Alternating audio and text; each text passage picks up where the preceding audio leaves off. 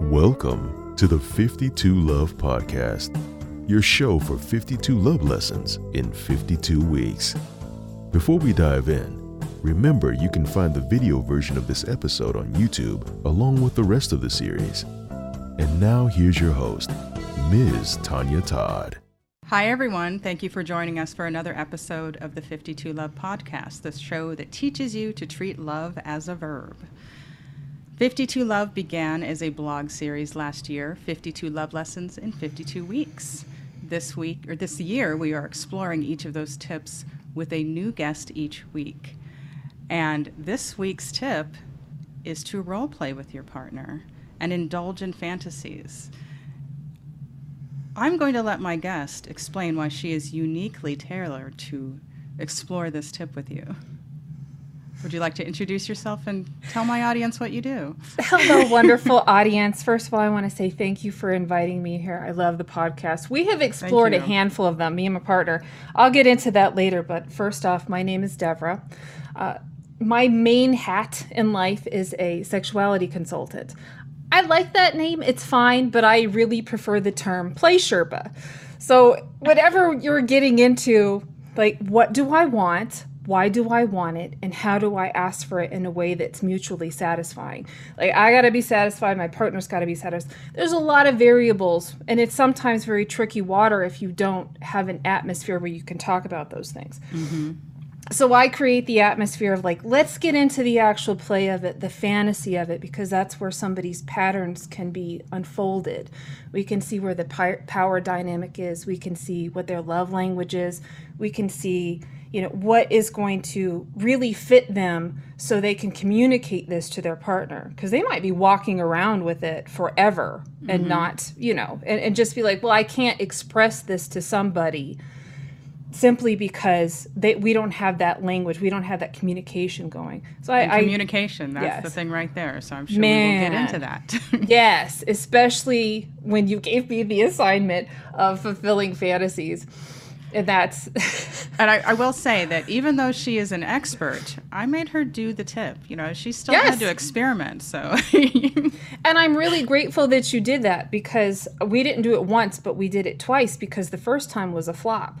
So just because you know things doesn't mean that I wasn't reacting in a certain way that just didn't make the scene unfold, and we had to have a break and say, wait a minute. I'm not feeling this the way that I would like to feel it, or that I did feel it when I fantasized about it.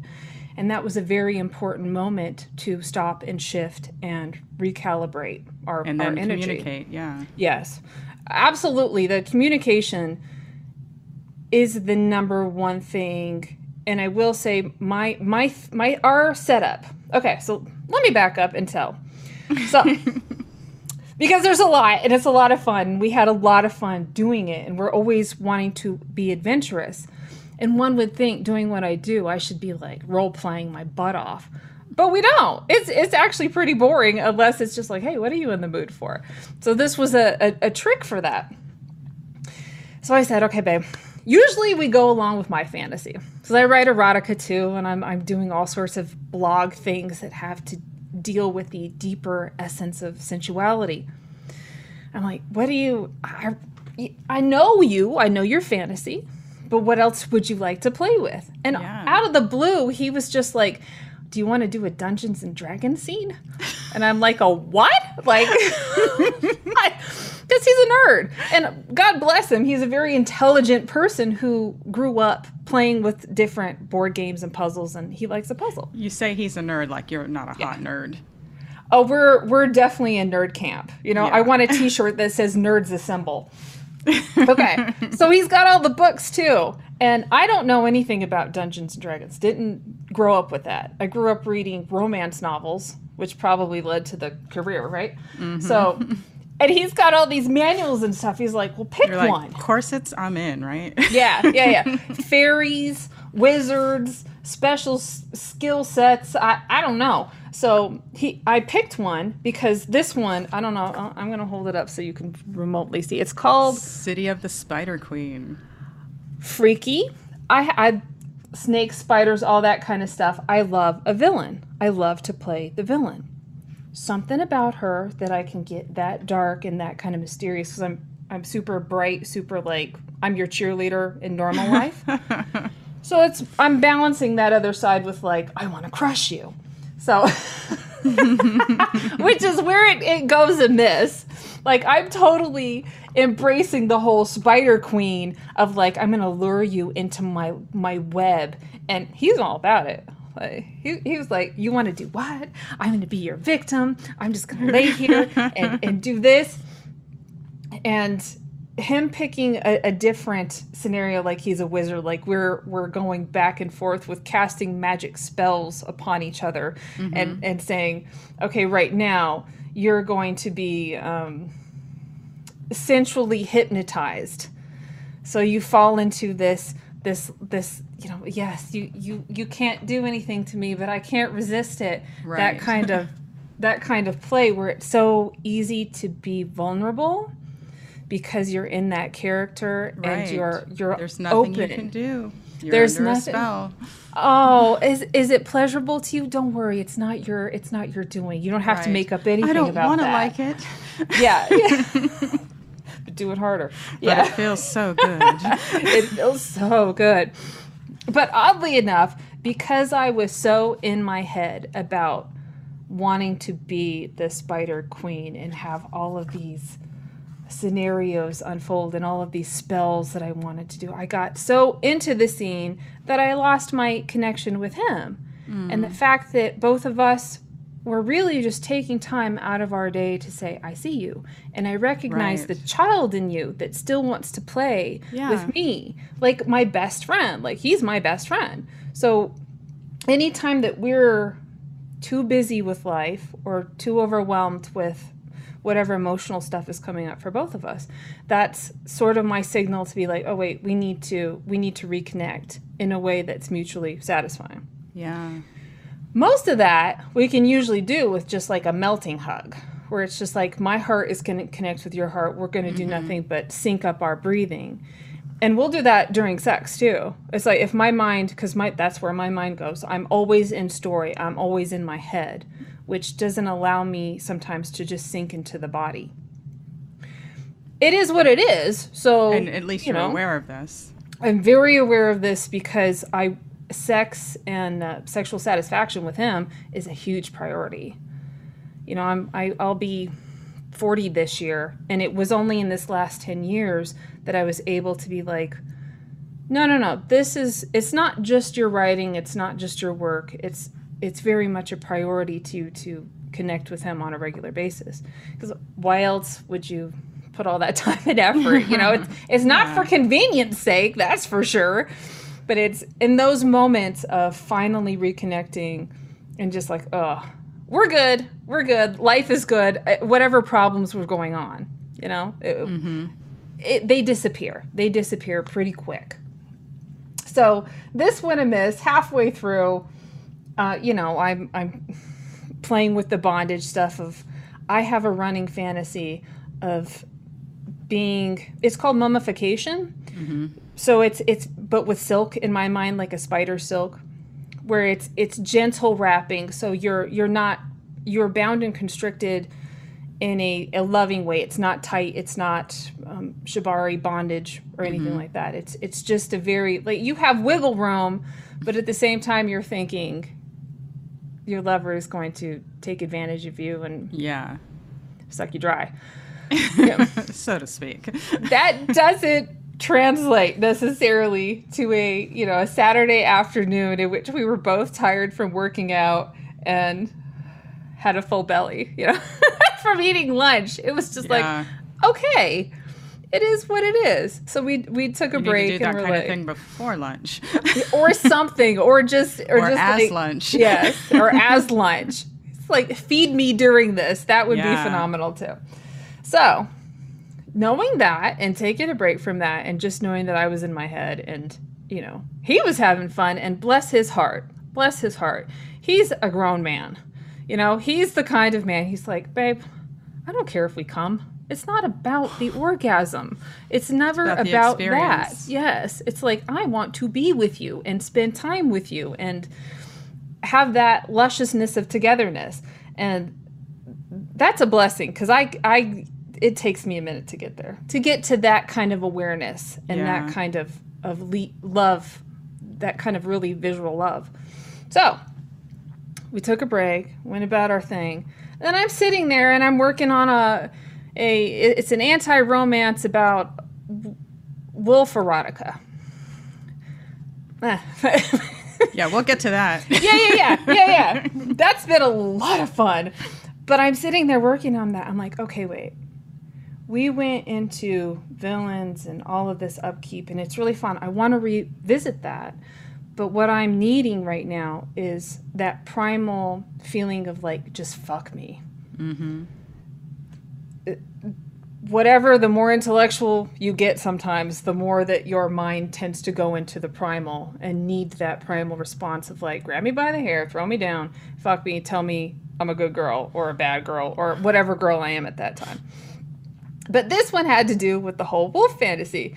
So I was like, babe, I have a chapter for you to read. All the stuff you're saying. Yay! It's like, yay! Yeah, it's more fodder for us. What is my target audience? You. Yes, you are my target audience.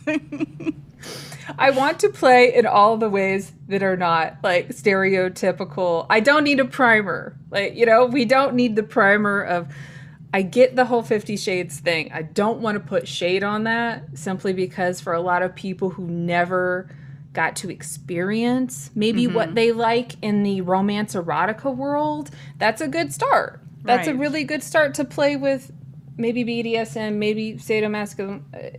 It can look like any scenario because it's just it's a not fantasy. a good example of it, but it is a good start if you have an interest in that and haven't been able to see that anywhere else. It did open doors for people to learn more.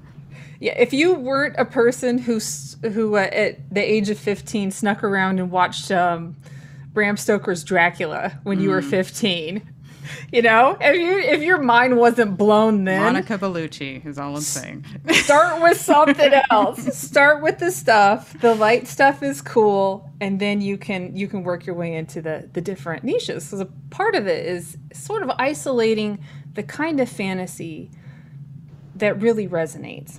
And that can be tricky. Yeah. There's a crap ton of porn out there, but it's conveyor belt style.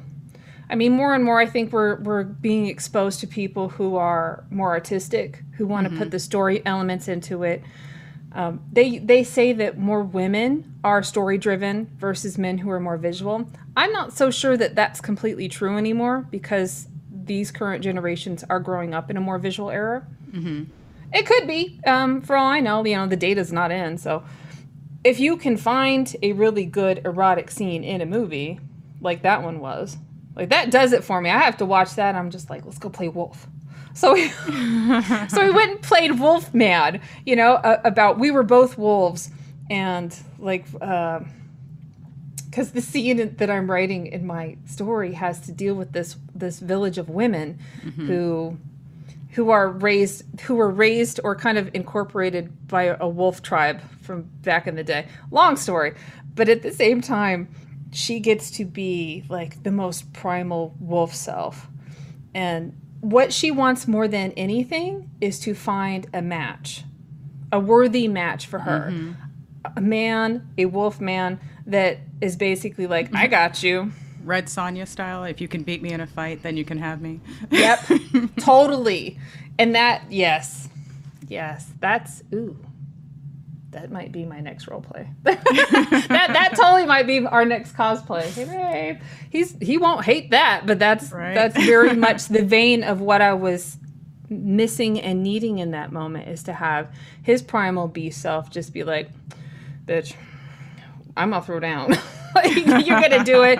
No thinking aloud. And I very much loved that. And it was very primal but sensitive, and because he knows me and he knows my body, and I'm very verbal about, yes, touch me here and do this, and then when I get going, it's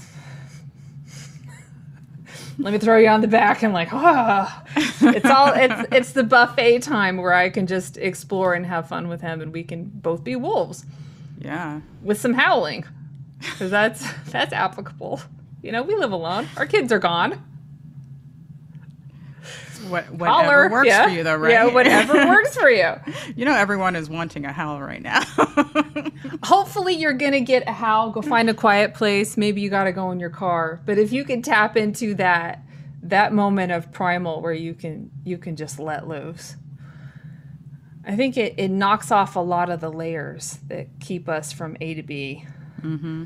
You know, stepping into, I have to have some kind of switch in my head that allows me to say, I deserve to be pleasured right now. I do a lot. I want to give a lot, but in order to do that, I have to keep feeding myself. I have to feed myself these pleasurable things and keep filling the well. I think role play is an excellent avenue to do that.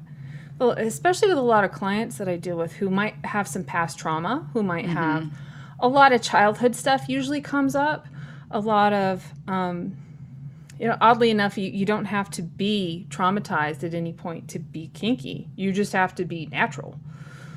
Like we're creative creatures. We grow up playing different archetypes until we find the one that fits, hopefully.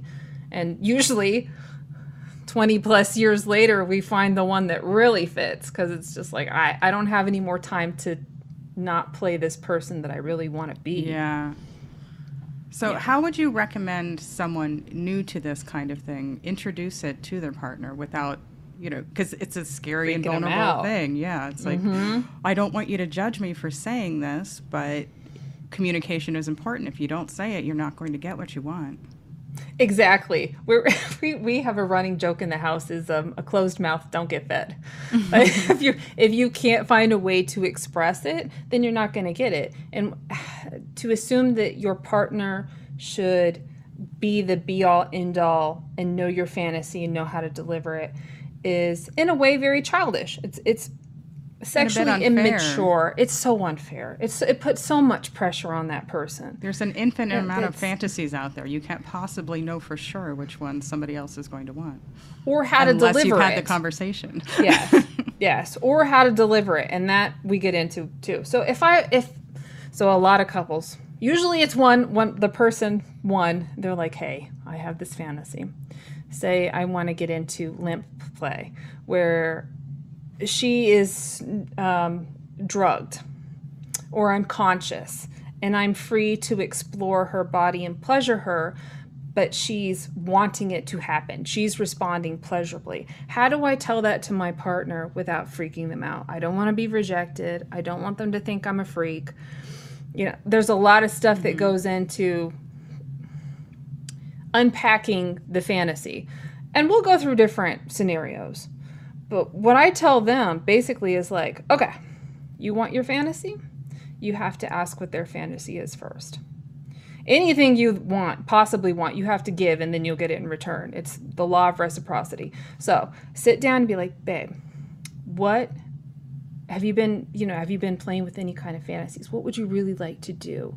And if you don't know, let's watch some porn. Let's find a romance novel. Do you have a scene in a story that really, really resonates with you? That's just like, I get off on this all the time. And with the complete admission and assumption that you don't have to enact that fantasy, right? It's just foreplay. It's just getting the pump primed. Mm-hmm. So as soon as somebody takes their very secret fantasy and tries to relate it in real life, shit goes sideways. It goes sideways fast, especially because here's this perfect thing that I have in my mind because I have control over it. Right. All the elements, I have all the control. They're going to say what I want them to say, do what I want them to do, and do it automatically. When that translates to the real life, and then you're like, no, not my fantasy, not my secret. Please don't crush it. So at the same time, it's the juggling act between who do you want to be, who do I want to be. So, okay, they've found a romantic scenario, and both of them are on board. That's important. If one of you is not feeling the scene for whatever reason, it makes them uncomfortable, and you'll know by this feeling in your body of shame, guilt, disgust, pretty much you're going to stiffen. Your whole being is going to stiffen and retract. Like, that's not a scene for you. That might be a scene to be discussed later, especially if your partner's really into it. But that's not the scene for you. The scene for you is when both of you can have this spark that goes off about, yeah, I think I've always wanted to be her. I think I've always wanted to get into my nasty without being all these other things that I thought it was supposed to be. Mm-hmm. So, for example, I have a guy who writes, what is he? He gets into more of the physical domination type, right? So he's a Roman soldier, and he wants a very strong, dominant woman to subdue him and make violent, passionate love to him, make him a beloved slave. Is his name Mark Antony? Right. I get where you're going with that, but yeah. So, oddly enough, she's looking, so say it was a Mark Antony type, and she's looking through the different archetypes of what can balance that, like what fits her. Mm-hmm. So we have a Cleopatra archetype, we have an Amazonian queen archetype, and they're so different. We have more of a goddess archetype, so what did the Romans, Aphrodite or Venus. So she picks the Amazon queen, because for whatever, she's athletic, she really loves the idea of being able to like tussle with him and be physical with him. So for whatever reason, those two matched really well, and she got to play the role. So when they did figure that out, I was like, okay, if you can, you don't have to, but if you can, get the costuming that goes with. Yes. So he gets to do the toga. He gets to embody that, go to the gym, whatever, get sweaty. I don't know. Like play with your sword. And she gets to do the Amazonian queen. So it's like a leopard bikini and sandals that lace up your legs or something like that. So they could meet in a different kind of way in their costume. They both had to get dressed separately. They couldn't see each other before they were going to play. So they both were in role. And then the other tip I gave them was arrive in costume and in character. Mm-hmm. And there's less friction between who I'm going to be and who I used to be. Yeah. Or who I am on the outside. Right. I will say, for people who are beginning, if you can, it's not necessary, but it really, really helps to go into a neutral territory that you normally wouldn't make love in. So if you normally make love in your bedroom, we all do, don't start there. You can end up there where it's nice and comfortable and you have your favorite pillows and lube and all that stuff. But start in a neutral territory where you normally wouldn't have. So the energy of that space is more conducive to those characters being able to be free to play. Mm-hmm. And that usually is fun enough to take it someplace else, take it where it's comfortable, or stay there. Yes. So. And what was the second thing you were saying? First, change separately, and what's the second thing? To meet in a neutral area. Oh, okay, so that was yes, neutral space. Yes. Third thing, aftercare. Aftercare is very, very important, especially when you have been a different person and you're transferring, you're going back into yourself. Mm-hmm. A lot of people find that when they play different roles, it's startling. They jump into it and they say things and they do things and they don't know where they come from. They're like, I had no idea that this was inside of me, that this needed to come out, or I wanted to talk about this, or I want to explore this. That could be alarming to a lot of people, especially if it's very counterintuitive to who they are in real life. Like their core beliefs are, I'm a really loving person, I'm kind, I'm generous. But then it's just like, they're screaming obscenities at someone and calling them lots of dirty names that maybe they get off on in the moment, but afterward it's like, I just said that to the person I love. Yes. What does that make me? Am I really that person? What does that mean to me? So in the space of aftercare, when the scene is finished, to not run off and change, to not go in your separate corners or take a shower automatically. It's very much like, okay, we're going to stay here and breathe together and look in each other's eyes and relate to each other, communicate how this made me feel. All of it. You know, I loved this part. I really, really loved this part. I loved when you did this. You know, when you stroked my inner thigh and then you used your nails on my back, like my whole body came alive and I just wanted to cling on to you and wrap around you like a vine. And I haven't experienced that need between us in a long time, and going back and forth and then being like, this is what is a little concerning to me. This is where this made me stop for a moment. It took me out. When we talk about being out of the story or out of the whole conversation. Yeah. It's usually those feelings of discomfort of, ugh, you know, you said this in this kind of way, and being very, very conscious and respectful of like, this isn't you, this is my experience. You didn't do anything wrong. This was how I felt about it. Right. This was my response to it, but you did nothing wrong. This is just how I responded. Continuously giving that love affirmation, that those kind of cues that said, I want to keep exploring with this. Here's all this good and this little sliver of like, I don't know what this is. Yeah. But what you're saying is the communication needs to extend to the aftercare. And the aftercare, if played with like that, ends up being the foreplay for the next event. Nice. So it's all it's this lovely cycle. Yes, it's I hate the whole circular one. It doesn't do it for me. It is the infinity loop. Yeah. And just, or unless you have that snake that eats itself. I can never think of that name. It's Catechus, isn't it? You would probably know better than I would. So having that kind of flow and directing that kind of flow of energy and staying with it. And it's a practice. You know, one episode will never be like another one. I'm interested in doing the Spider Queen again because I do have a deeper appreciation of what he was asking for. You know, like he likes it when I can be slow and sinuous and seductive, but not so wrapped up in everything that I'm trying to rush. Because then it becomes a thing on my to-do list, and he hates that. And I don't blame him. I know. Nobody wants to be a thing on your to-do list. Nobody wants to be the thing on the to-do list.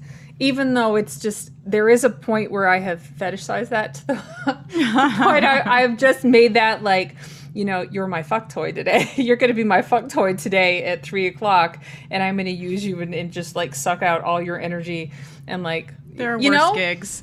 Right. And I think that awareness though of like needing like, I need that quickie because I have a whole bunch of stuff to do, but I also acknowledge you. I also see that you want to be my toy. You want to be my man slut. So I'm going to use that for all it's worth because it's there.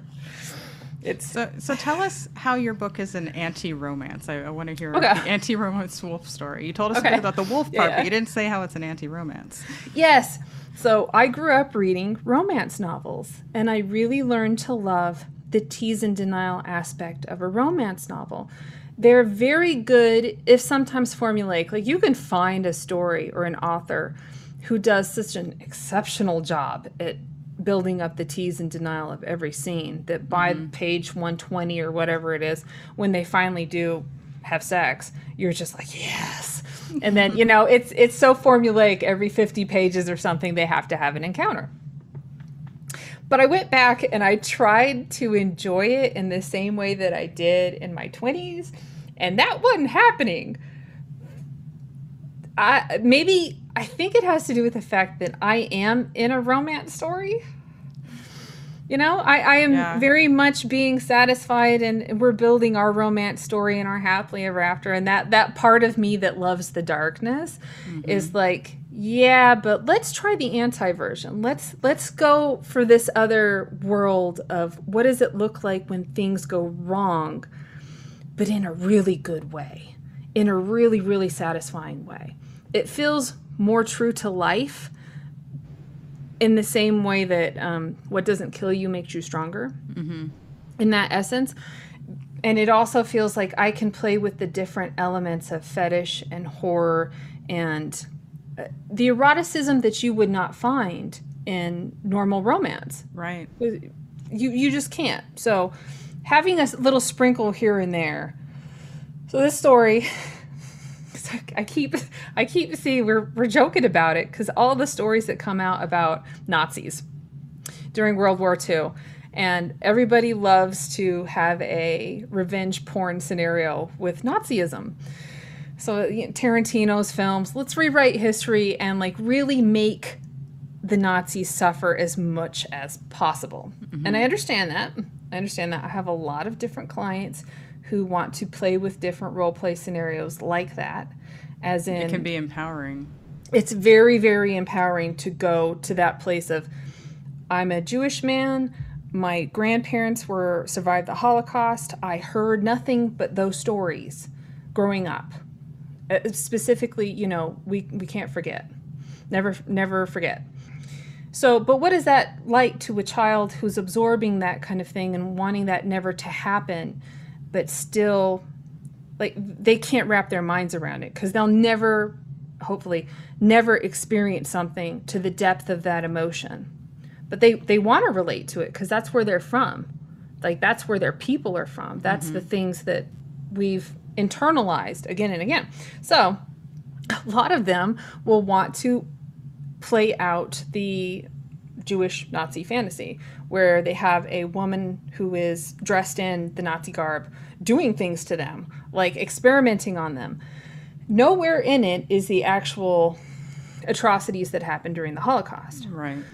It's a way to, I'm going to take this horrible thing that happened and I'm going to take power over it. I'm going to take pleasure from it so it will never be able to hurt me. Mm-hmm. So anytime a fantasy goes in that direction to those intensities, it's our psyche basically saying, I am going to figure out a way so those things can never hurt me. I'll be prepared. I'll fetishize it. I will make it into something very erotic and very pleasurable. So the female becomes this reflection of all the things that you can't possibly, the void of not knowing what that's like. But she's sadistic, she's cruel, but at the same time she's putting all her time and attention and focus into making you the slave. Which is it's very intricate, but at the same time it can be very cathartic. Yeah, and I've heard intense. This similar kind of thing from Black people who reenact slave situations. That yes, there's something empowering in wearing the shackles because you want to, and taking back the power of that scenario. Yes, not letting it hurt you anymore. Yes, that's. I'll be honest with you. I love those conversations. The ones that are the deepest, the ones that come from something that is traumatic, the one that those have the most power to empower somebody else. Mm-hmm. Like when they're and eventually in that situation. Begin the healing process, Yes. Especially when you're asking somebody to do this horrible thing and you're saying, I need you to wear the shoes of somebody of an abuser, essentially. Would have killed me. Yeah. Would have killed me in the past. And for you to transcend that. And for, that's a big ask. To understand on that both sides. It's an ask based on the trust that they already have. Yes. And getting to that trust, and I think sometimes you do get lucky enough to meet somebody who gets to be with you in such a way that you automatically know that you're loved by them. Mm-hmm. Like that's that person. Like that person loves you because of your skin color, because of your racial history, because of your culture. Like they love everything about that. And sometimes that is the best person to ask to play that role because the foundation is coming from love. Find that in everyday world. Yeah. Yeah. I believe in the power of intention. I totally get when I've asked for something, it shows up. And a lot of the clients I work with do the same thing. They're like, I really want to explore this. And they get to the end of that road and they're they have that moment of surrender, of breakthrough. And it is intention and manifestation. Like 100 years of suffering is sliding off them into just a puddle in the floor. And like those, they will never be triggered again. Well, they might be in like little pieces because that programming is very deep, but they will never be triggered to the point where they could possibly hate so deeply that they turn into the abuser, if that makes sense. Yeah, it does. And those are the people who ask for that too. They're like, I'm so affected by this, I don't want to become this person. Like, it could make me into this person. It could make me racist. It could make me hate. It could make me go after people and victimize them because the sense of justice has not been fulfilled. So we go through a lot of that stuff too. But that's rare and far between in different kind of playlands. For scenarios like that, I will say those people get homework and they get to write out. They get to journal their butts off. So a lot of the emotional stuff has to come through the page, so it stops taking up so much space in the head. It's taking up a lot of space. Like a lot of people, their fantasies, man, they're running the show. The subconscious is totally running the show most of the time. And until we have that, like, yeah, but what is this really saying? Then we can get into the play. And the play is healing. The play is luxury. Getting back to that space where I miss being a kid, you know? Like, I'm a serious person, obviously. Like, I'm obsessive about certain things. So when you're dealing with people who are very serious, what they need more than anything is to ask their child, like their inner child, the child that never grew up. You know, I'm still somewhere 6 years old in here. Like, I'm still like, what do you need? Like, what can we play with today? What does your inner child need? And that will translate to whatever role play or scenario that ends up. And sometimes that's a Dungeons and Dragons fantasy. Yes, it is. It totally was for him. And now I started reading this, right? Because fantasy people don't play around. No. Like, they're so invested. It's so great. And I'm just like, man. They're serious about their play, you know? They're so serious. And if you go to a park and you watch children play, they're so serious about it. Like, they're completely that character. Whatever they're playing. If they're playing house, they're mom. They're mom. Like, you can't talk them out of it either. It's like, no, you're going to put this over there. You know, I'm the mom, and you will do what I say. Yes. Like, this, I'm not playing, so you shouldn't play too. Oh, that's lovely. I just opened that picture, and it looks like this spider it's throwing up. So maybe I won't go into that right now. But sexy. Yeah. Well, thank you very much for sharing this with us, and you're going into so much detail about the fantasy that you were fulfilling. Yes. Because, you have to lead by example and be open and express it.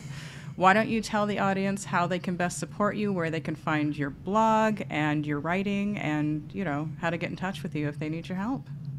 Okay, there's a crap ton. Because you can look anywhere, and there's going to be handles anymore. So I'm on social media. So, okay.